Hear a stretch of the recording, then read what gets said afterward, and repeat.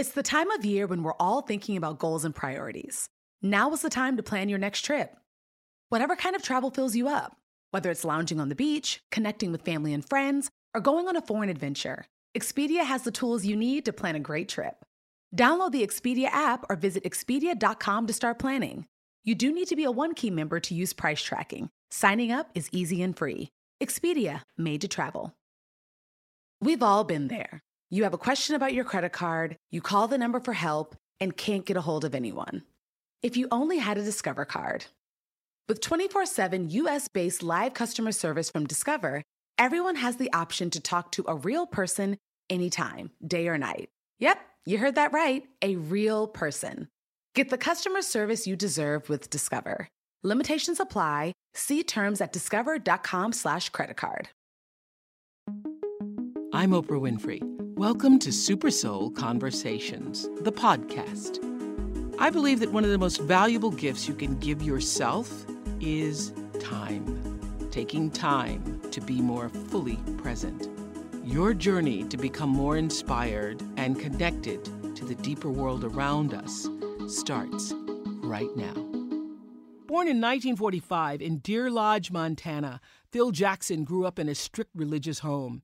His parents were both Pentecostal ministers, and the family spent all of their free time practically at church. As a teenager, sports, and particularly basketball, became an escape for Phil, and he excelled at it. Already 6'5" by his junior year, Phil became his high school's most valuable player, so it was no surprise when he got a basketball scholarship to the University of North Dakota. It was there that Phil began his journey as a seeker, learning about and experimenting with Christian mysticism, Native American rituals, and Zen meditation, all later used as principles for his coaching. In 1967, he was drafted by the New York Knicks, where he earned 2 championship rings in the early 70s and learned the value of awareness, selfless team play, and the importance of forging a deeper bond between players. As head coach, he promoted these same values, guiding some of the greatest sports superstars of our time to play for something greater than themselves. Players like Michael Jordan, Shaquille O'Neal, and Kobe Bryant. Dubbed the Zen Master for introducing players to meditation, yoga, and Tai Chi, Phil was able to use his spiritual influences as a motivator to success.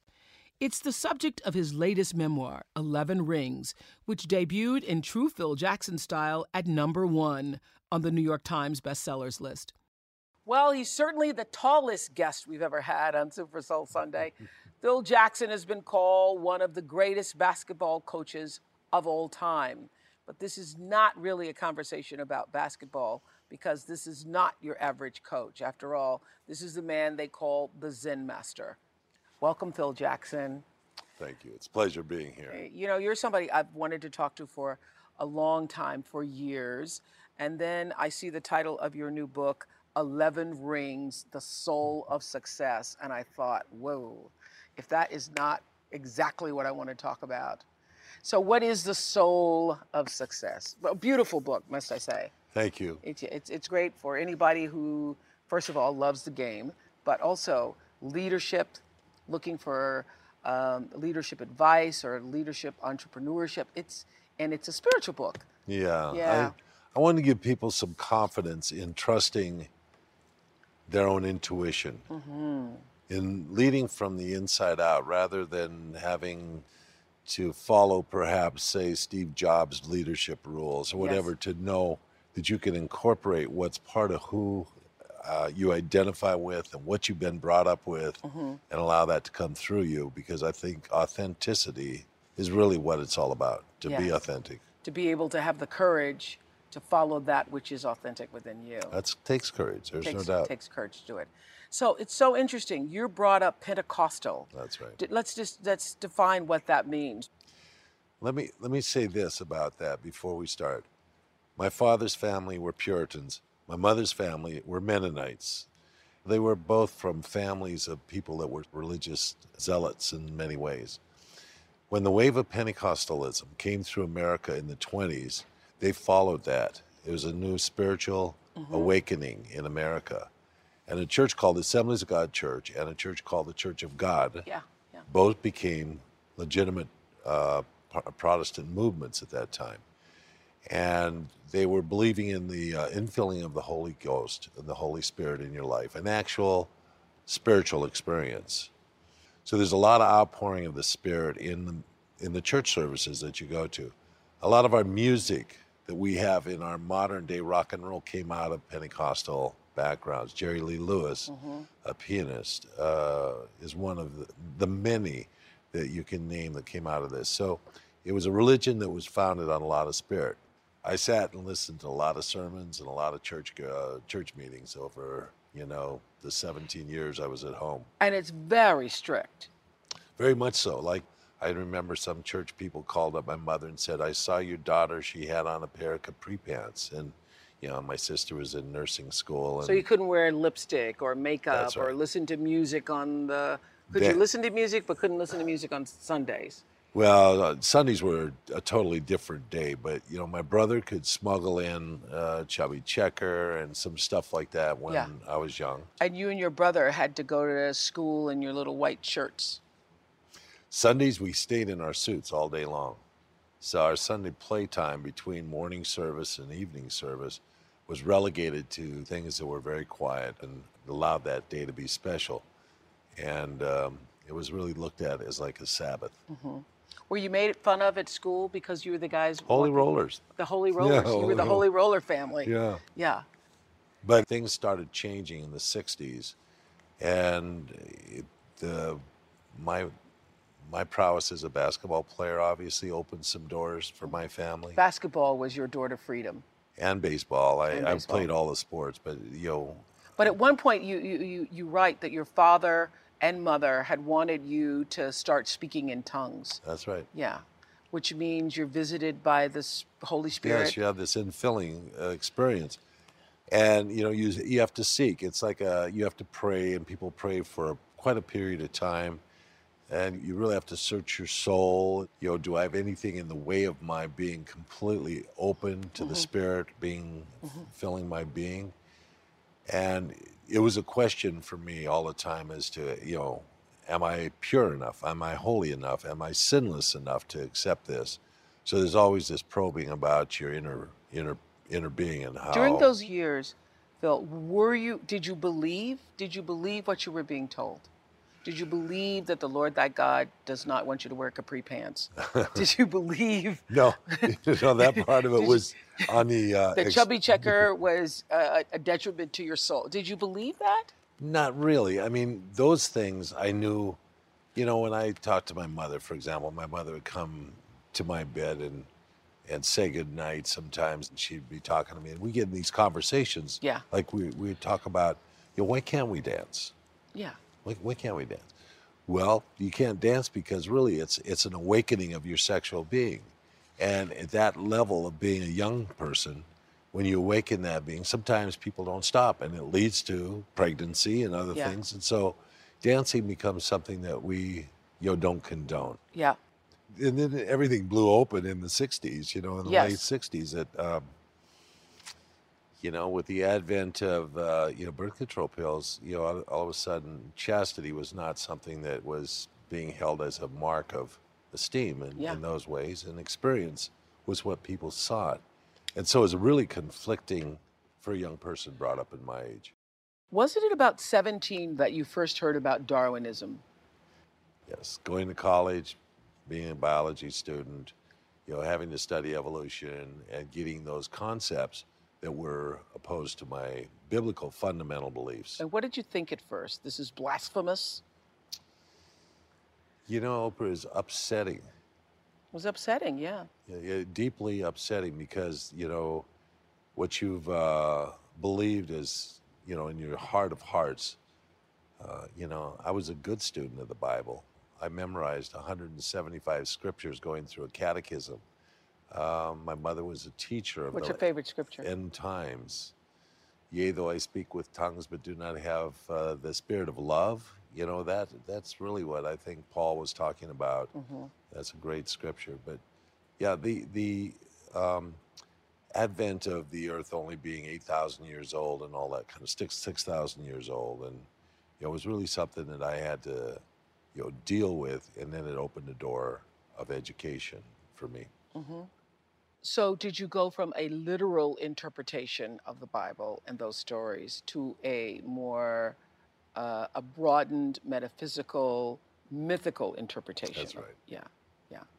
But you still held to the truth of the stories or the essence of the stories? Yes, I still held to the idea of man coming to terms with a one God, and then changed my majors when I was my first semester of my sophomore year of college and began philosophy, psychology, and religion. And it opened the doors to the perception of how many beliefs man has had over the course of his history. And what are things that actually have made sense to people as they've come through this corridor of trying to figure out their position in the cosmos. But I'm wondering, you as a young student of religion, as you are opening the door to seeing a broader way of how the world looks at these things, and not just your family and not just your community, did you feel you're going to be struck down every time you introduced a new idea to yourself? I mean, I've heard people talk about the idea of, oh, wow, when I was trying to leave the religion of my tradition, there's this feeling of, wow, I'm going to get struck by lightning, or Yes. God is displeased, or I'm going to lose my family. I'm going to lose your family. That's a big part. My brother, who is 4 years older, is instrumental in my life. He was at college, and he had run into some Buddhist teachings. I was taking a variety of religious thought at the same time, and Buddhism was introduced to me, where there's no specific God, and the fact that there was a religion that was deeply spiritual, that didn't have, say, a deity at the center of it. My family, they were very opposed to Buddhism because they felt it was idolatry, that they worshipped a statue of Buddha. So I had that impression in my head of Buddhism when I first understood or heard about it. So all those things I had to deal with as to what is really this all about. Yeah. And come to terms with the fact that this is about an enlightenment that we're seeking. And here's a person that showed the doors to enlightenment, was a man who they called Buddha. And this statue is a symbol of what we're trying to attain. Don't go anywhere. More to come after this short break. No two travelers are exactly alike, and that means no two trips should be either. Texas' vast landscape of cultures, regions, destinations, and activities allow for an infinite number of different travel experiences. Are you a beach person? Well, you'll be having fun under the sun with Texas' 350 miles of coastline. If you're more of a rugged vacation type, there are campgrounds, hiking trails, and state parks galore. And foodies can't get enough of Texas' world-famous barbecue and Tex-Mex. Enjoy live music, visit internationally recognized art museums, and check out thrilling cowboy experiences. And now, Travel Texas offers a one-of-a-kind online trip builder that allows users to generate a custom, visually led trip matched to their unique interests. Visit traveltexas.com/getyourown to get the only trip to Texas that matters, yours. That's traveltexas.com/getyourown. Did you know that it's Asian American and Pacific Islander Heritage Month? Macy's is highlighting some really cool AAPI-owned brands right now, like Cardon, Kaja, Amelia George, and Hey Meave. Plus, you can help to support college access and student success when you donate online or round up in-store to APIA Scholars. APIA is the nation's leading nonprofit organization devoted to the academic, personal, and professional success of Asian American, Native Hawaiian, and Pacific Islander students. Shop Asian American and Pacific Islander-owned brands at Macy's.com or in-store. I think that there is spirituality in all things. I can see the sacred in the ordinary things, but I don't think most people, and a lot of them probably who are talking to you about this book, never thought of the spiritual nature of the game of basketball. What is that spiritual nature? Wow, it's such a great community that you have when you play the sport, especially if you get to play it at a high level. Yeah. That there's this, this is what esprit de corps, the word exactly comes from, that there's a spirit among this connected group, a connected group of people. Yeah. And this spirituality is not about religion, of course. It's about the ability to incorporate other beings in your plans, in your system. And my best nature also elevates their nature. And basketball or sports does this. It does this for us as watchers too, as spectators. We see something that, is a remarkable play, and we want to see it over and over again because it brings an elevated spirit to us, that this was not just an individual action. You say some coaches are obsessed with winning trophies. Others like to see their faces on TV. What moves me is watching young men bond together and tap into the magic that arises when they focus with their whole heart and soul on something greater than themselves. Once you've experienced that, it's something you never forget. That is the spirituality you're talking about. Yes, it is. That is the spirit, that is the soul of the game that you're talking about. It really is. What did you see, and I mean see, on a deeper level when you first were able to come into contact with the Bulls that first year? What did you see when you had them standing there on the baseline? And when I first came to Chicago, Oprah, I was assistant coach, and I was just moved into this assistant coaching level as per chance, by luck, by good fortune. And I saw, a team that was searching for an identity. Their identity at the time was the magic of Michael Jordan, who was astounding not only the Chicagoans here, but the rest of the basketball world with his prowess on the court. Everybody clamoring, not just wanting, but clamoring to be part of this superb athlete's life. And I saw this intense drive to be a part of what everybody expected was going to be very exciting. Yeah. And it was a lot of fun. And the fun generated a lot of energy. We had a lot of very young players that all of a sudden started maturing, and Scottie Pippen and Horace Grant. And then suddenly I was given the head coaching job. And my job was to organize this group of players so that they were not just Michael and the Jordanaires, his associating cast. So it was convincing him that these were really good players that you're with. You could make them better, because that's part of what stardom's all about, is making everybody else a little bit better. Yeah. And he could do it. Okay, so you say that it takes a number of critical factors to win an NBA championship, including the right mix of talent, creativity, intelligence, toughness, and of course, luck. But if a team doesn't have the most essential ingredient, love, none of those other factors matter. And you call it the circle of love. And that literally, when you first started coaching, that you were asked to wear your championship rings from your days with the Knicks. Right. Why? Well, the general manager at the time, Jerry Krause, said these guys are going after something they don't really know what it is. No one around here has one. Chicago has never won one. He wanted them to have a symbol of what the ultimate goal is. The goal isn't about being the best scorer, being in the all-star team or anything else. The goal is about winning a championship. And to do that, everybody's got to sacrifice, give a little bit more of themselves in the process of bonding together and making this unit a cohesive group. You talk about Pena Chodron's book, Start Where You Are, where one of the things that she states is that what you do for yourself, any gesture of kindness, gentleness, honesty, and clear seeing towards yourself will affect how you experience the world. That's what she writes. What you do for yourself, you're doing for others. What you do for others, you're doing for yourself. And you say this idea would later become a key building block in your work as a coach. How so? We had a statement that we must have repeated so many times to the players. No man is an island. No man goes his way alone. What I put into the lives of others will come back into its own. And those words sometimes are difficult for the boys to hear. So then I would say, do you understand what I'm saying? No man goes his way alone. We're in this together. How were you able to do that I don't even know what to describe, because I was in Chicago during all of those years when Michael Jordan was a god. I mean, it was as close to being a god. Yes, right.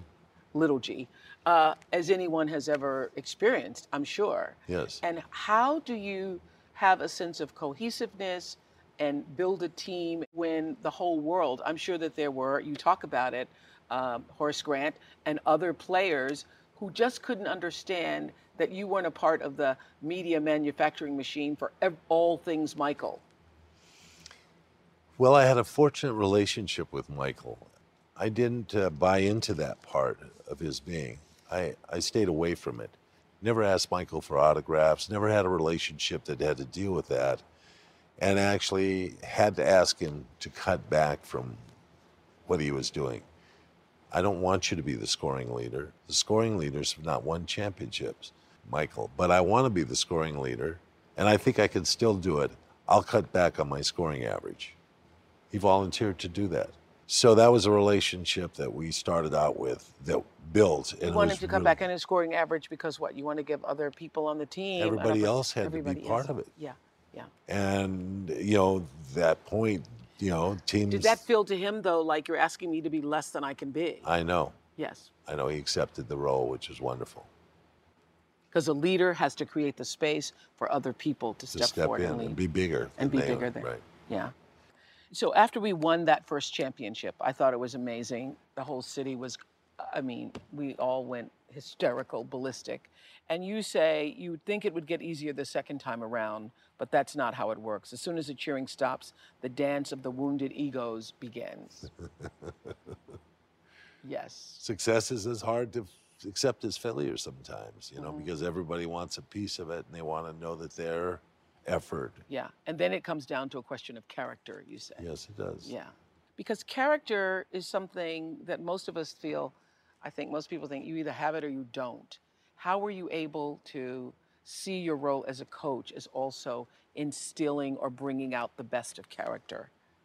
In sports, there are a lot of teaching moments where players are either on the high side or maybe on the low side of what has happened on the court. And as a coach, you can always kind of bring them right back to the middle road. That was kind of what my process was. You're only a success for the moment you do a successful act. So these acts have to be repeated all the time. So your exuberance about one successful act or one successful game or one successful season is only a success at that time. You've got to repeat it or you got to do the same thing again and again and again. This episode is brought to you by PNC Bank. Some things should be boring, like banking. Boring is safe and reliable. You don't want your bank to be entertaining. Entertaining is for podcasts with inspiring celebrity guests, not banks. PNC Bank strives to be boring with your money so you can be happily fulfilled with your life. PNC Bank, brilliantly boring since 1865. Brilliantly boring since 1865 is the service mark of the PNC Financial Services Group, Inc. PNC Bank, National Association, member FDIC. The next generation of influential Black voices can be found on NPR's new collection, Black Stories, Black Truths. Black Stories, Black Truths is a celebration of Blackness from NPR. Each of NPR's Black voices are as distinct, varied, and nuanced as the Black experience itself. In the Black Stories, Black Truths collection, you'll hear stories of joy, resilience, empowerment, and creating world-shifting things out of struggle. Every episode is a living account about what it means to be Black today, told from a unique Black perspective. From Bobby Shmurda to The Wire, Michelle Obama to reparations, there's no limit to the range of Black stories, Black truths. Black perspectives haven't always been centered in the telling of America's story. Now they are the story. In NPR's Black Stories, Black Truths, you'll find a collection of some of NPR's best podcast episodes celebrating the Black experience. Stories should never be about us without us. Listen now to Black Stories, Black Truths from NPR, wherever you get podcasts. One of the things that you knew you had to do with the Bulls in the beginning here in Chicago, and then moving on to the Lakers, especially with Kobe Bryant, and you knew you had to create a team, you had to build a team. And one of the ways you did that was the one breath, one mind. Can you explain how, and what did the guys think of you coming in with your Zen stuff? Here you are. I never couched it in Zen stuff. I approached it with mindfulness. Mindfulness, yes. A lot of our players in the NBA are from deeply religious families, very much like my background. Yes, yeah. And, anything that would be a conflict of their religious beliefs, I didn't want to touch or get them upset about it. And Isn't it interesting how you knew that because you'd come from that? Exactly. Yes. Exactly. Yes. So we talked about mindfulness as being, as much as we pump iron and we run to build our strength up, we need to build our mental strength up. We need to build our mental strength so we can focus, get one-pointed attention, and so that we can be in concert with one another in times of need. Mm-hmm. When you come off the court, you've had a bad call, things going wrong for you, you sit on the bench, you take a breath, and you reset yourself. You reset yourself. And you do that through this mindfulness. You just come right back in and collect yourself. So we practiced mindfulness, is what you have to do. So you would literally have the guys sit in stillness. That's right. Meditating. That's right. Taught them how to hold their hands, where their shoulders had to be, the whole process of being in upright situations so that you're not slouched and you're not going to fall asleep. And they bought into it. Would you do this before every game? You would do this regularly? You would do this? We introduced it, and we introduced it in training camp. And then day of games, we started using it, and it ultimately became a process where... It's like centering yourself. That's right, just getting back and being centered. Did you not also have them play in the dark at one point? It wasn't totally dark, but I wanted them to get the idea of being able to do things that are just out of the ordinary, like silence day. You have a day of just silence. There's a lot of chatter in basketball, and rightfully you want players to be talking to each other and communicating with each other. But sometimes in practice it gets too verbose and guys are yelling and having fun with each other and teasing each other. So I tried to take things out of the ordinary and make them something special so they'd understand the difference. And so were the guys receptive in the beginning to these new ideas about mindfulness and being able to master the game from the inner? I think they tolerated it, and I think the reason why they tolerated it, and this is one of the things I talk about in the book, is about being authentic and coming from who you are and what you think is important. I mean, Oprah, I tried Tai Chi with the players. They were doing Tai Chi, and we tried yoga. We tried a bunch of things that didn't stick. But what did stick was meditation. That was always something that was able to stick with these guys. So powerful. Yeah. And then you move on to the Lakers. Were your mindfulness practices as embraced as they had been in Chicago? I think those guys would have laid down and let me run on top of them or something when I first got. They were very, very receptive. There was hiccups along the way, without a doubt. But as far as being willing learners with an open mind, they're very accommodating for me, and I'm very gracious and glad about that. You talk about benching the ego in 11 Rings and how important that is as a step to bench that ego. But in a world where, and particularly for those of us on the outside world, it just looks like, that's a world filled with a lot of not just big, but tall egos. Yeah. For sure.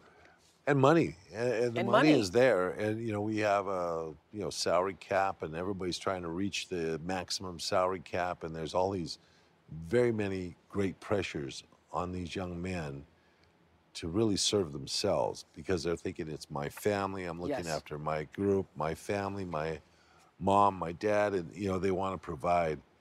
And you have to forget about the family, your contract, where you're going to be next year, the fact that you're not guaranteed.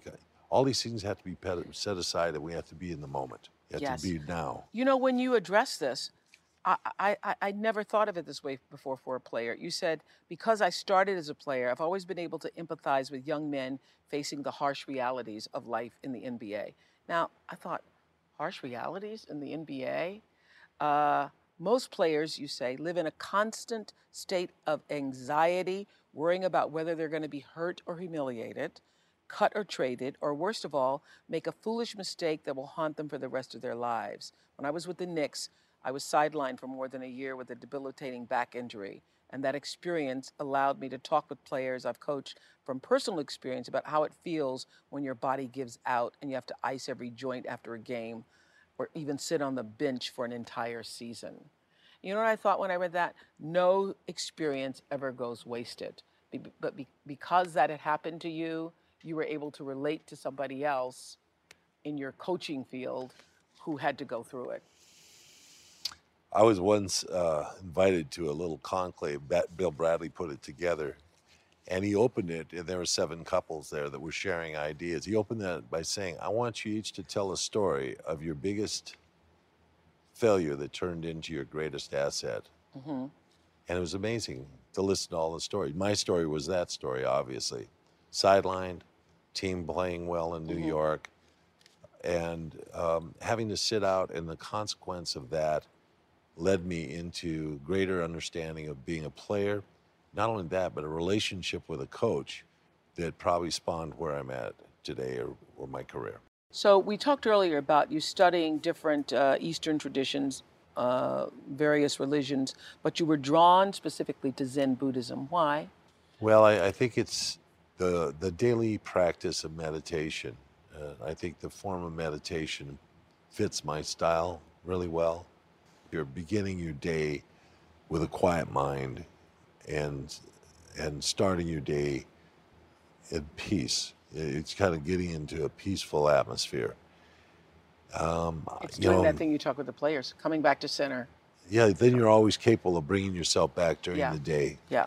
You share 3 aspects of it in the book that you like. It's giving up control, which is so interesting because the world I did until reading this, you think of a coach as being in control of his team, but you maintain control by giving up control. And particularly, you talk about the years with Dennis Rodman that you knew that the way to control is just to sit back and observe. One of the manifestos that I have, one of the books that means a lot to me is Zen Mind, Beginner Mind by Shunryu Suzuki, who founded the San Francisco Buddhist Center. And he talks about, when we try to control our mind, when we try to control our personalities that we're with, it's like trying to control a farm animal, a sheep, a cow, in a pasture that's too small for it.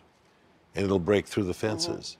And the same thing will happen in the other situations. You need to have a lot of space to move. When you meditate, if you get obsessed with something, you'll break through your meditative state or your meditative practice and become focused on this unless you just let it go. Yeah. And you understand that in letting it go, you let it go through. It's like a cloud passing through the sky. It's like a log floating down the river. It's there in your sight, it comes in your mind, and then it passes right through. And it's the same way with a player. He has some aberrant behavior that's going on. And if you sit back and you just allow, it's happening. Okay, now he's through. Now he's centered again. Now we're okay. Now we're back on beam. Yeah. And it was kind of like that. That's a player or your kid, whether it's your child or your player. Yes. Your kid too. Yes. So it was like that with Dennis, and I had watched him before. He's with the Detroit Pistons, and Chuck Daly, who I admired as a coach, was an animated coach. And as he got animated, Dennis would become more animated on the floor. It's like his energy source was right there, feeding into Dennis's energy source. So I thought, this guy he sometimes can go over the edge. I better just sit back and become quiet, use that meditation practice while I'm sitting on the bench. Trusting the moment. Explain that. Well, this is something that we all find a point of tension that we go into, and it could be we get it all the time sitting in traffic. Why is this guy in my way, or I'm in a hurry, and whatever. There's no need to feel like your life's going to be destroyed by this single event that's happening right now. Just relax and breathe through it. And that's trusting in that moment. I think that's why you describe in the book why Michael Jordan particularly liked your coaching style so much, is because even in the most tense of moments, and there are seconds remaining in the game, you could go into that centered space for yourself. That is amazing. Yeah, well, it's practice. And also living with compassion. How, it feels like compassion and competition are in conflict with one another. It's hard to be compassionate about your competitor. I think the compassionate part of it, I always think that, Christianity is centered on love. Buddhism centered on compassion. Compassion and love have a very common denominator with each other. They're very common, and so it bridges that gap. And compassion is that deep inner feeling of empathy, sympathy that goes along with seeing someone that, yes, we're on this battlefield or basketball court or whatever it is together. We're trying to better each one or best each other. And I'm going to do my best, even though I really care about you and care about your well-being. Yeah. But I'm going to try and do that. And if you're the best, if you're really good too, you're going to bring out the best in me. And that way you can overcome them or win the day or whatever at that time and feel good about the fact that you did without having to get down to hate or, I'm going to destroy this guy. Yeah. That type of attitude. Because that doesn't work.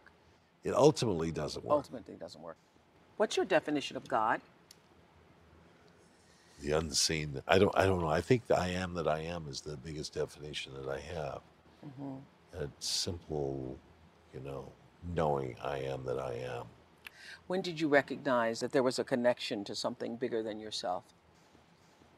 I think I had that feeling as a child, watching the Spirit move through a group of worshipers. Mm-hmm. There was something moving in this audience that was... you could tell. Yeah. That it was real. Feel it. It was right. real. Yeah. What's the difference between spirituality and religion? Doctrine. Doctrine.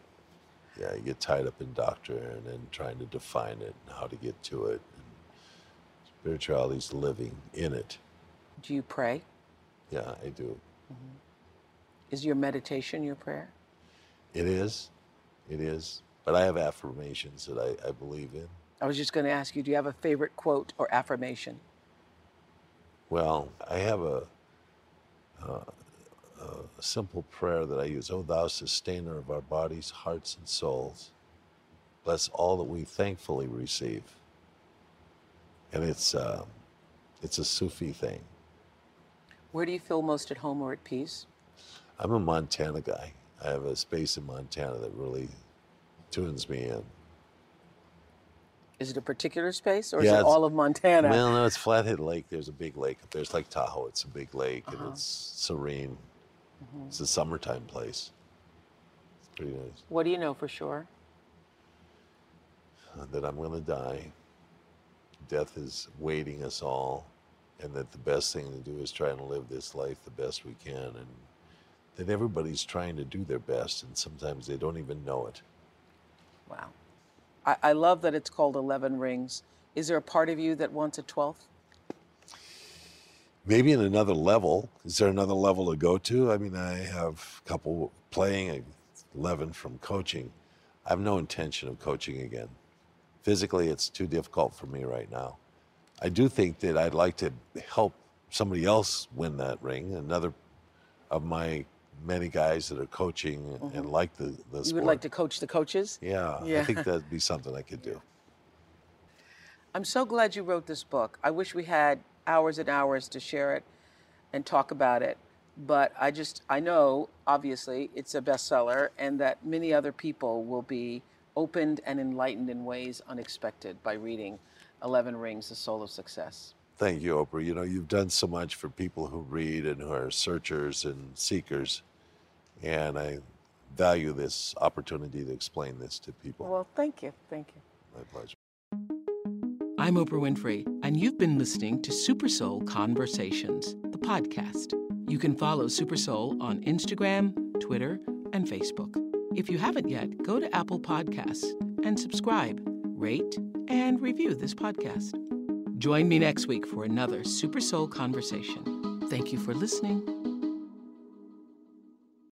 Life is a highway, and on it there will be many chicken sandwiches. But there's only one McCrispy. So go ahead and hit the turn signal if you know about this juicy gem of a detour. Look around. You can find cars like these on AutoTrader. New cars, used cars, electric cars, maybe even flying cars. Okay, no flying cars, but as soon as they get invented, they'll be on AutoTrader. Just you wait. AutoTrader.